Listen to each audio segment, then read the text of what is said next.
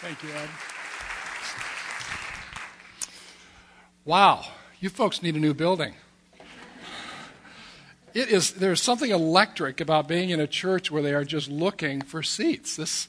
I sat here and thought, was this what it was like on the Mount as Jesus was preaching and people were just coming, so eager to hear the good news he had to bring? It's exciting to see believers come together like this. So thank you for the warm welcome you've given me this weekend. I've just had so many marvelous conversations with people and hearing how God is working in your lives in so many ways to live out the gospel in the midst of conflict. For those of you who are not here for the seminar, just a bit of background. I work with a ministry called Peacemaking Ministries. We were established 28 years ago to help Christians resolve lawsuits within the church instead of going into court. And we very quickly learned that the same principles that would apply in lawsuits between believers work just as well, just as effectively on just more of the mundane, everyday things. A father and a teenage child, a marriage is just struggling, may not be headed for divorce, but it's still struggling. Churches going through splits, you name it, whatever kind of conflict we have, God's Word speaks to it, and the gospel is relevant to it.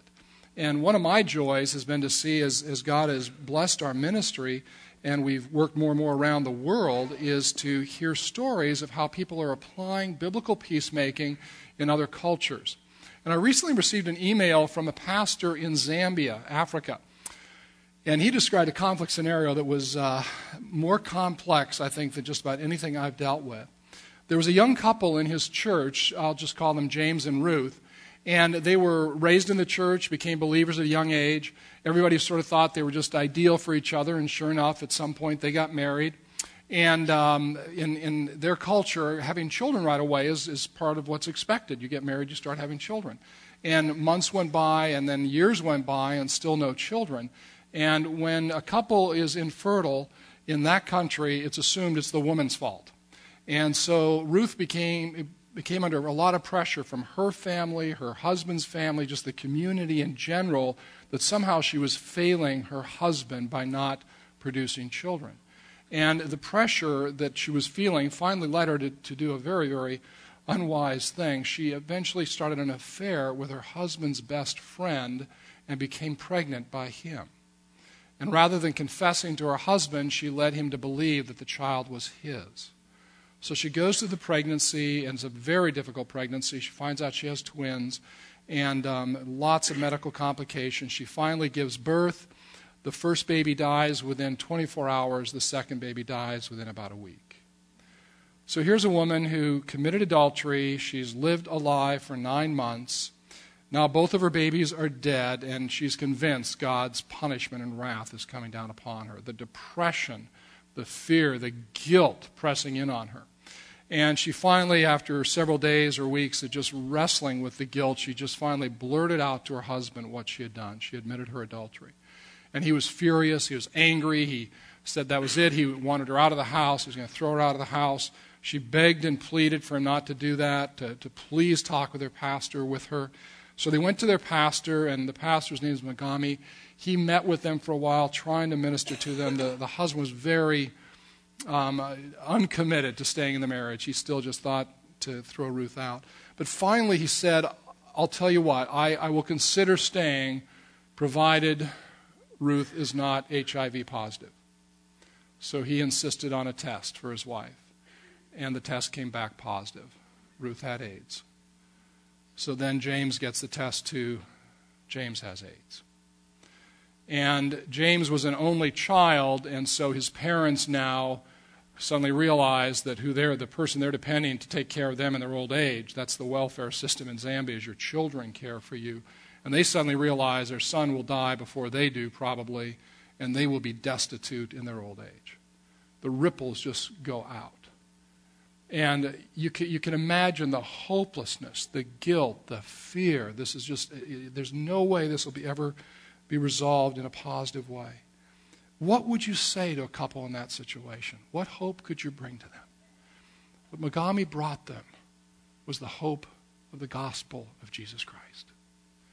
Now, all the people involved were already born-again Christians. They were saved. Their sins had been washed away in the sense they were justified, and yet they were awash. They were drowning in the impacts of the sins of today, the present power of sin in their lives was crippling and destroying them.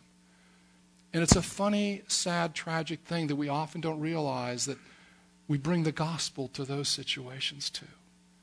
The gospel is not just to share with an unsaved person to bring them into the church. The gospel is to share with somebody right now who knows Christ, who will be with him for eternity, and yet is wrestling with sin right now, today. And that's why the gospel is so especially relevant to conflict. The happy part of this one story, I'm telling you, there is no happiness in a cure. Ruth and James will probably die much younger than they would have otherwise. But by God's grace, as they heard and remembered the good news, the forgiveness they have in Christ, the hope they have in Christ, the mercy, the kindness, the compassion that God pours out to us through the gospel, James' heart was moved to forgive his wife and even to confess his own sin, that he would even consider divorcing her in the midst of a time like this. And they're still working with his parents for reconciliation there, but Ruth and James have decided they will walk this road together. They will leave this earth probably earlier than most, but they have a hope of where they will be. But they also have a hope of where they can be now, today, because of the gospel. It's real, it's relevant, it's powerful. One thing I've learned in conflict after conflict, whether it's lawsuits, divorces, church splits, or something as horrible as that, is that when the fires of conflict break out in our lives and threaten to destroy us, it's the gospel of Jesus Christ that brings us the power to quench those fires and to find hope for reconciliation. I want to mention to you in your bulletin, there's a handout of the key points of my sermon if you want to take a few notes there as we go along. And you'll see I've got there a verse out of Ephesians that describes just one of the many places where we see the glory of the gospel. And let me give you the context of this passage from Ephesians. At the time of Christ, there was a chasm as wide as the Grand Canyon between the Jews and the Gentiles. The Jews had been taught they were the chosen people, and they had twisted that understanding that they were the elite people, the superior people. And Jews at the time of Christ would have nothing to do with Gentiles. They would not eat with them. They would not go into their home with them, to a house of theirs. They would certainly not worship with them. And they, in particular, would not marry children to a Gentile family. In fact, Orthodox Jews at this time, 2,000 years ago, if a Jewish daughter married a Gentile boy, the girl's parents would have a funeral for their daughter. She was dead to them. That's how much the Jews despised the Gentile. If a daughter married a Gentile, she was dead. And yet, 2,000 years ago, after this man named Jesus Christ came down to earth and preached a gospel of reconciliation and restoration of God, and he was killed, and then this rumor began to spread that he would come back to life. And people were wondering, is this a rumor? Is this a myth? Is this just all made up? But suddenly, in the wake of this rumor, Jews and Gentiles were coming together to worship this risen Christ, to pray together, to break bread together, to study God's Word together. They even began selling property to help out other Gentiles who were destitute, and Gentiles were selling their property and sending money via the apostles back to Jerusalem for the Jews who were struggling with poverty and a famine. And the people watching this were amazed because they knew about this Grand Canyon between them, this barrier, this wall that had separated them. And it seemed impossible to get across, and yet they were coming together right in their very midst. And Paul describes this miraculous reconciliation in Ephesians 2:14 through 16. It says, "For he himself, Christ himself, is our peace, who has made the two one, the Gentiles and the Jews. And he has destroyed the barrier, the dividing wall of hostility, thus making peace, and in this one body, his church, to reconcile both of them to God through the cross." And of course, what people were seeing lived out on the ground was just a reflection of what had happened in the heavenlies, that a holy God with a much bigger chasm between him and a fallen world, that chasm had been crossed. That chasm had been breached and bridged, and God was reconciled to man. And it was flowing out into the world that those who knew Christ We're reconciling seemingly impossible, broken relationships and finding unity and oneness and peace with one another. Now, why don't we see that kind of astonishing, news-capturing reconciliation going on today in the body of Christ? We do. There are some stories that happen, and I'm privileged to get reports of these at times. We see them occasionally on the news. But by and large, day to day, why do we see that the divorce rate in the Christian community is virtually identical to our society at large? That's what the recent study by George Barna shows. Why do we see so much conflict and division and church splits and fragmentation? We estimate that Christians in the U.S. spend $20 billion a year suing one another. $20 billion.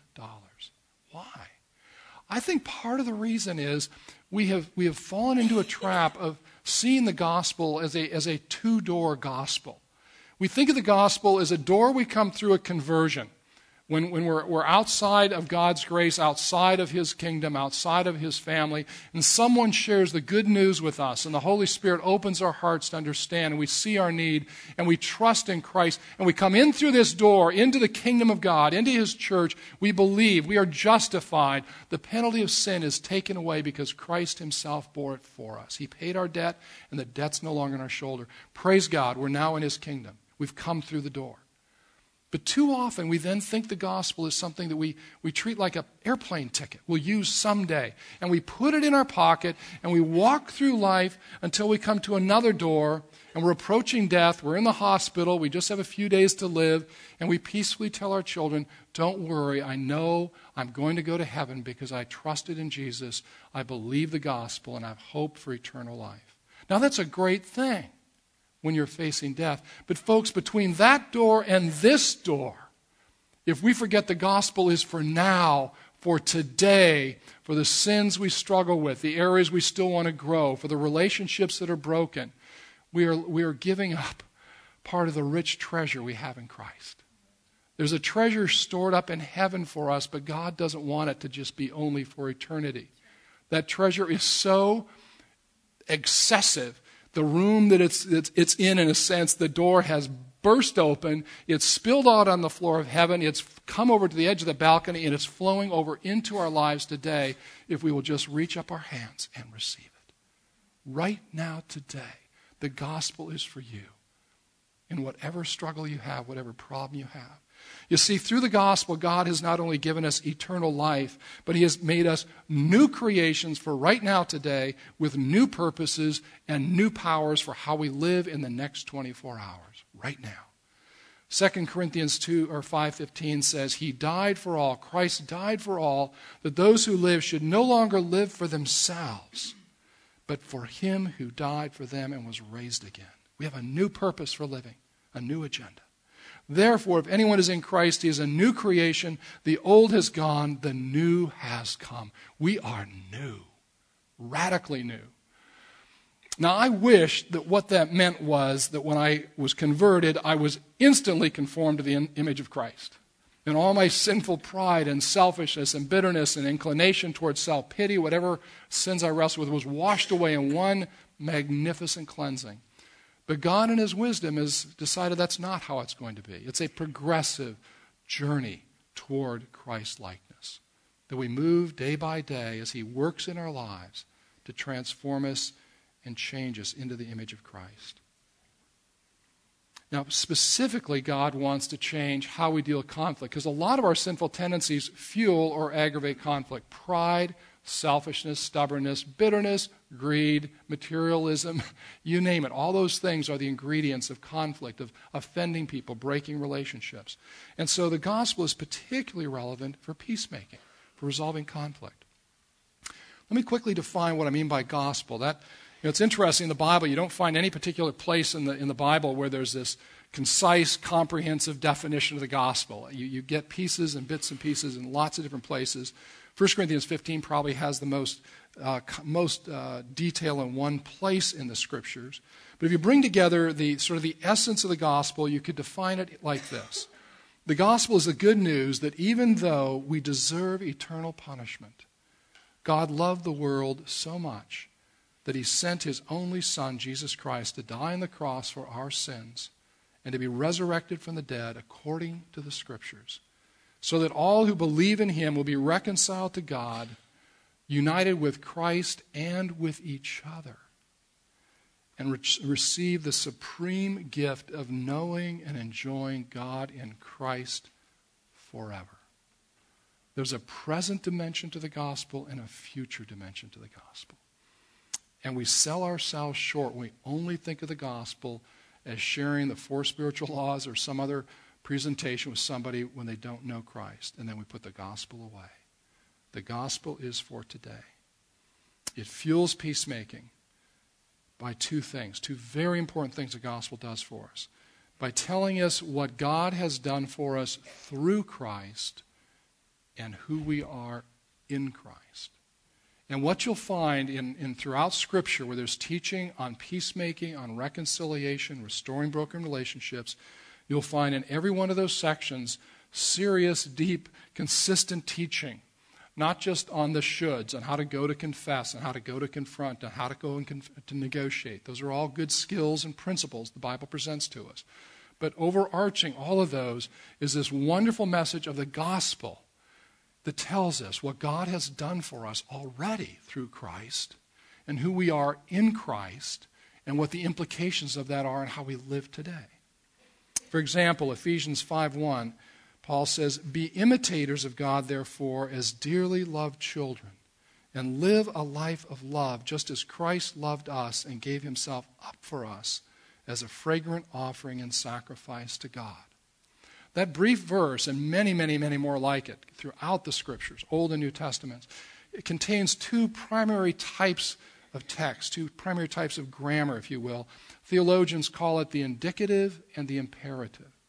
The indicative writings in the Bible indicate, they tell us who God is, what he's like, what he has done, and what he promises to do in the future. And anything God promises to do in the future is as good as done.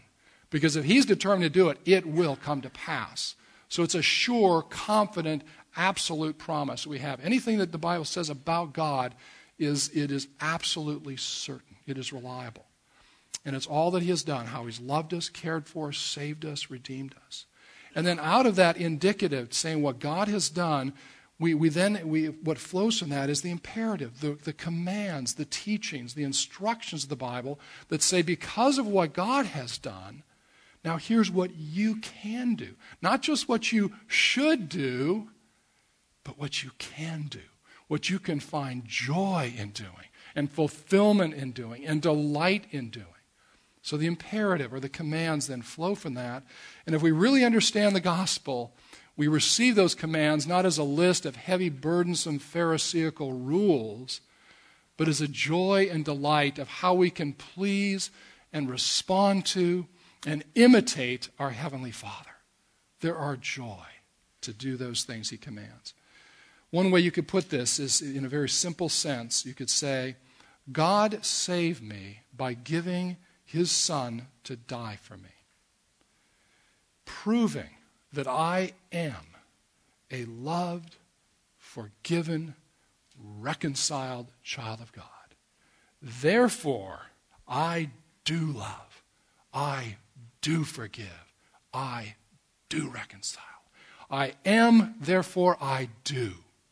And if we understand how much we have in Christ, and the gospel is all about what God has done and who we are, and what flows from that is a glad, joyful obedience and response that gives us the most fulfilling, rich life we could even imagine. The more we understand and delight in the gospel and its manifold implications, you've got the essence of the gospel is like the spoke of a wheel, and flowing out from that are countless implications on how to live, promises, hope, encouragement, instruction. And as we understand those implications, the more we will be transformed into Christ-like peacemakers. The God's character will be infused into us more and more. Tim Keller puts it so well in his wonderful book, The Prodigal God. He says, all change comes from deepening our understanding of the salvation of Christ and living out of the changes that understanding creates in your heart. Faith in the gospel restructures our motivations, our self-understanding, and our identity. our view of the world. It changes everything. Now, you will see this dynamic throughout Scripture, as I've said already. God weaves together who we are in Christ, what God has done for us, and then how do we live our lives. One of my favorite passages that teaches this is Colossians 3:12 through 15. It's just a perfect, concise guide or template for someone in conflict.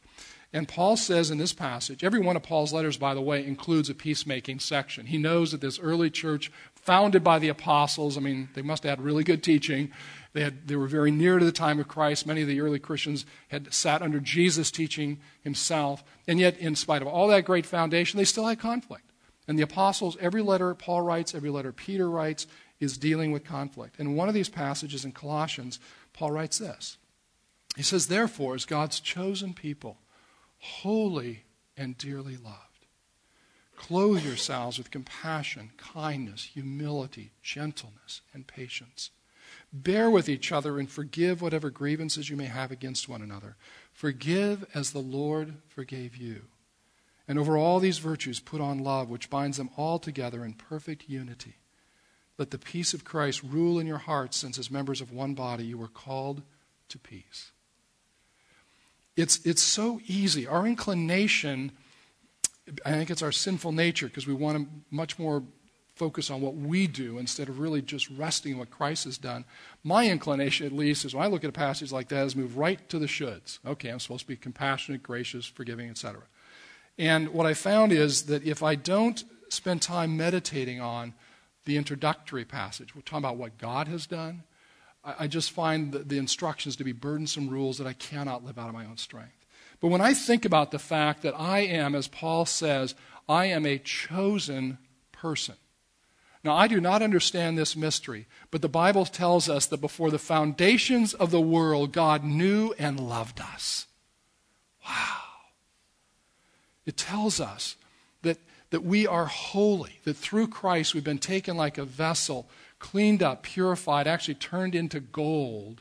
And we're now like the vessels in the tabernacle from Moses' day, where they have vessels, and it says, now Moses said, now this is not for milking cows. This is for being in the tabernacle, for holy worship of the living God. And the word that's used here, holy, sacred, set aside, is the word that applies to us. If you're in Christ, you are like a special bowl in the temple set aside for his perfect, beautiful purposes. As you go out and live life, you are set aside for his purposes. You're not living your own life. You are set aside for Christ's purposes. It says that you are dearly loved by the Creator of the world. The most powerful being in existence loves you as his own dear, precious child. Wow, that's staggering. That's staggering to know that God has chosen me, loved me, saved me, redeemed me, opened my heart to his gospel. And then our response to that is, Lord, I want to imitate you. You know, I love the Hallmark movies, not so much for the movie, but for the commercials. Some of the movies, there's some great, some not so great, but every commercial I've ever seen from Hallmark is incredible. I would buy a DVD just to their commercials. And there is one of those commercials that just so intrigues me. It's two little girls, and they're having a tea party. And they're dressed up in their mommy's clothes. They've even got mommy's heels on. They're teetering around. And they're just imitating what they've seen their mother do when a friend comes over to have tea or coffee. Now, why would little girls dress up like mommy and act like mommy? Is it because they despise mommy? They don't think well of mommy? They just ignore it? No, they love mommy. They admire mom. I want to be like mommy someday. You see, that's how we show love and admiration. We imitate. And what Paul is saying here is, do you love your Lord? Do you understand what he's done for you? Are you excited about this gift of being his child? Then imitate him. Put on his clothes. Dress up like Jesus. Clothe yourselves with compassion, kindness, humility, gentleness, patience, and so on. And that's why conflict actually gives us such an incredible opportunity to do something that can be so fulfilling and rewarding. Now, I admit to you, I've been doing peacemaking for 28 years full-time, and I still don't go, oh, goody, goody, goody, I'm in a conflict. I still don't like conflict. But I am learning that even though in my emotions sort of go, ooh, conflict, I'm learning in my mind and spirit to say, okay, God, I don't like this. I'd avoid it if I could, but I'm going to trust you're going to do something good through this. Give me grace to follow you, to listen to you. And I have been the recipient of gospel-motivated peacemaking on countless occasions. I've not only ministered it, but I have been the recipient of it. And I've been impacted by people moving toward me out of the love of Christ. I'll just give you a real simple, sort of silly example. Years ago, when my wife and I got married, Corlett and I got married, we were still, I sort of thought, before I got married, I was a pretty mature, godly man. And I got married, and suddenly I found out, oh my goodness, there's a lot of pride and stubbornness and selfishness that I could conceal from other people. But when you start living with someone and you have that close daily contact, and your money is her money, and your time is her time, and you share all these things, sin comes to the surface. And marriage is part of God's sanctifying process in our lives. And one of the really silly little dynamics that Corlett and I had is sometimes we would have a disagreement late in the evening, and it was significant enough we just couldn't find a quick solution, and we would disobey the biblical mandate not to let the sun go down on your anger. And in fact, we would go to bed still unhappy with each other, not screaming and yelling, but there was, they were about 10 degrees cooler toward each other. And we had this silly, idiotic little game. And we didn't even talk about it. We never verbally discussed it, but we both implicitly agreed to the rules. We would get in bed, and he who moves first is weak. We'd just get in, we'd lay down. I'm not going to move. And it was crazy. Now, sin by definition is stupid. Would you agree with that? Sin by definition is stupid. Well, sometimes we're more stupid than other times.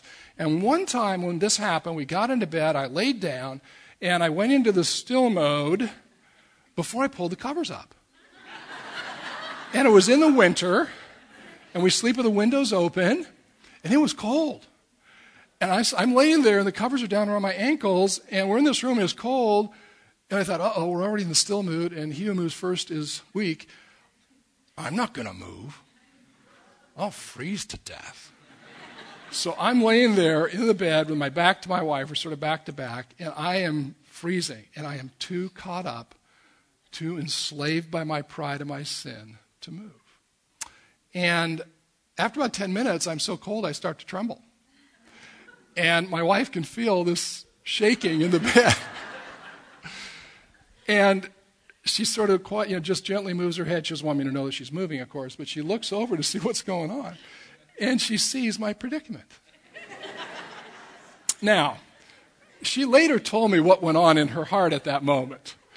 And there was an initial sense of, all right, I got him. I'm just going to wait him out. He might freeze to death. There might be frostbite here, but I'm going to win. There's this initial sense of having the advantage. But then her heart started to soften. And God brought to mind how many times she had put herself into a similar situation with him. Made a sinful choice, backed herself into a corner, was too proud to confess it. And how many times God reached out to her in tenderness and gentleness and kindness. Not only God himself directly to her in his spirit, but through other people when she'd offended people, estranged people, and how God gave them grace to reach out to her because of the gospel working in their lives.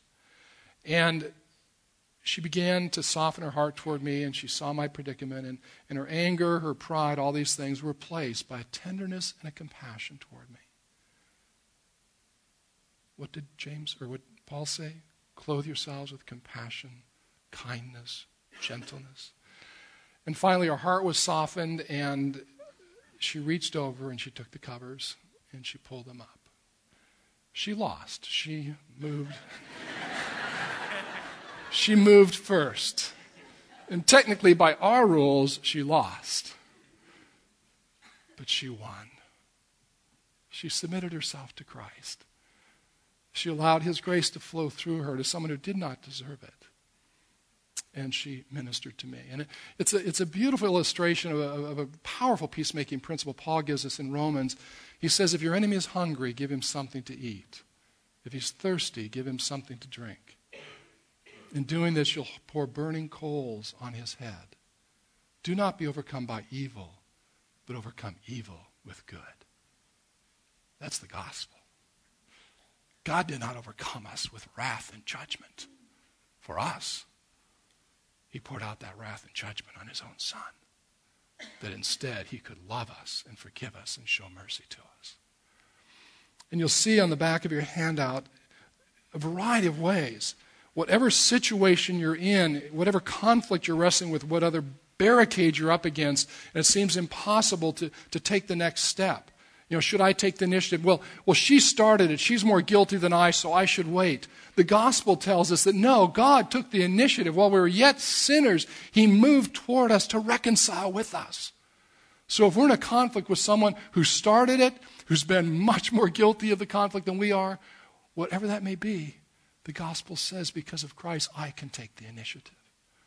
When we have someone that we look on as our enemy, who's done us a great wrong, who doesn't deserve for us to have any word of kindness, any gesture of reconciliation, we look at Romans 5:8 and it says, while we were enemies of God, rebels against him, he was moving to save us. You can see things like when you wrestle with confessing your wrongs. And it's something that most of us, just by nature, we don't easily admit our wrongs. We find it much easier to point at the speck in someone else's eye, as Jesus puts it, instead of dealing with this big log in our own eye. That's our sinful nature. We want to cover ourselves up with our own self-righteousness instead of saying, no, I'm wrong. I can't blame others. I can't excuse others. And when we understand the gospel, and we understand that Jesus has already seen our sins in all their detail, he's looked at them, he's counted them up, he knows what they are, and he's reached down, and he's taken them up, and he's put them on his own shoulders. He says, I will pay the debt, the full debt for every one of them, and I give back to you my righteousness. We are clothed in the righteousness of Christ. Why do we keep trying to clean up our muddy garments and pretend like they're not stained instead of just taking them off, saying, yes, my garments are stained, I was wrong, I spoke wrongly, I was proud, I was selfish, I give these off, I confess them, and I put on the forgiveness and the righteousness of Christ. We're so stubborn. We're so proud. We deceive ourselves. When I first started this ministry, we had no revenue for it, no income. We were just in the first stages, and I had to live at home with my parents. I was just out of law school, living with my parents. It was actually a wonderful thing. I love my parents. We got along very well. They're very dear to me. But there was one complication in our arrangement, and it was me. I was a relatively new Christian, and I was zealous to drag my father into the kingdom of God. And my dad was a judge. I was a lawyer, so we both were good at debating and adversarial questions and everything else. And it's really hard for a father to hear the gospel from his son. There's just a pride issue there. Dad's supposed to be the leader, no things. There's a lot of dynamics working against us, but mostly it was my pride working against us. I thought that, some people need the Holy Spirit. My dad needs me. And I just thought I could somehow debate him into the kingdom. And one day we had this conversation, and I pressed so hard that I became disrespectful. And I said something that was rude and disrespectful. I dishonored my father.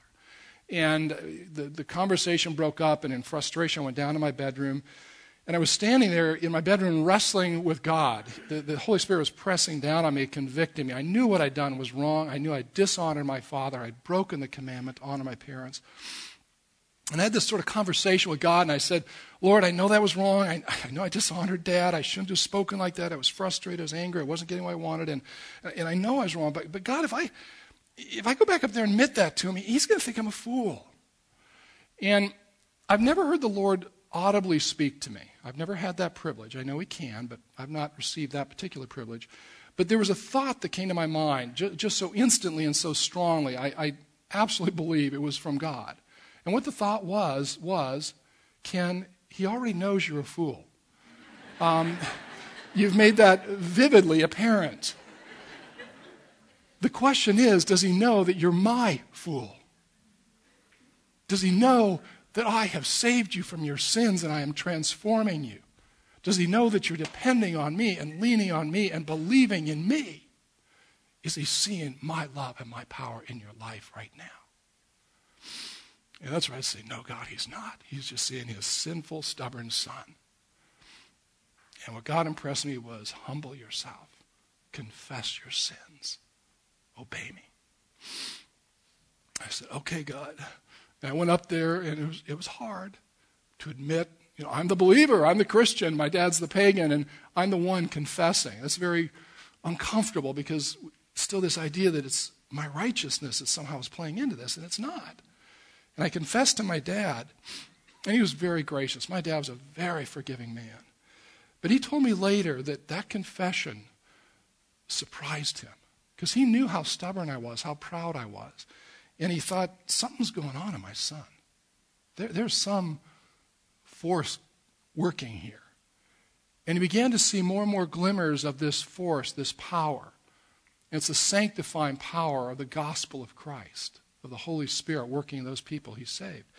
And over the next few years, particularly the next few months, as I continued working as a mediator, and I would tell my father about a case I was going to go out, a divorce mediation I was going to work on, and we're always trying to bring people back to reconcile instead of going through the divorce. And I'd tell my dad a little bit about the case. My dad's, as a trial judge, he's handled hundreds of divorces.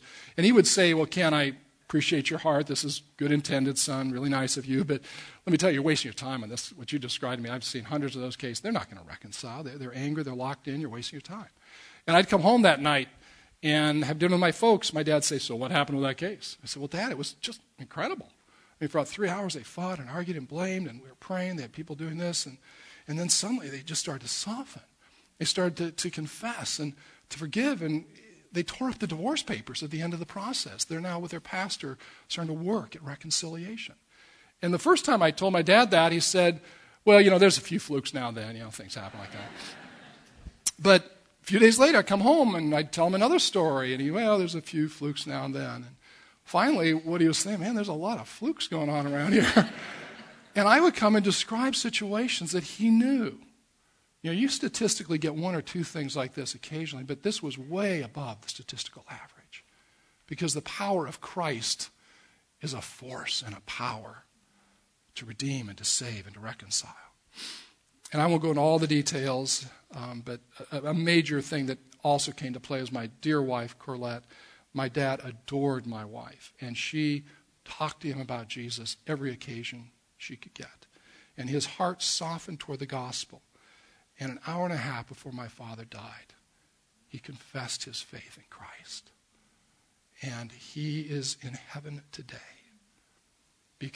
Not because I impressed him with how good and great and perfect I was. I gave up on my self-righteousness.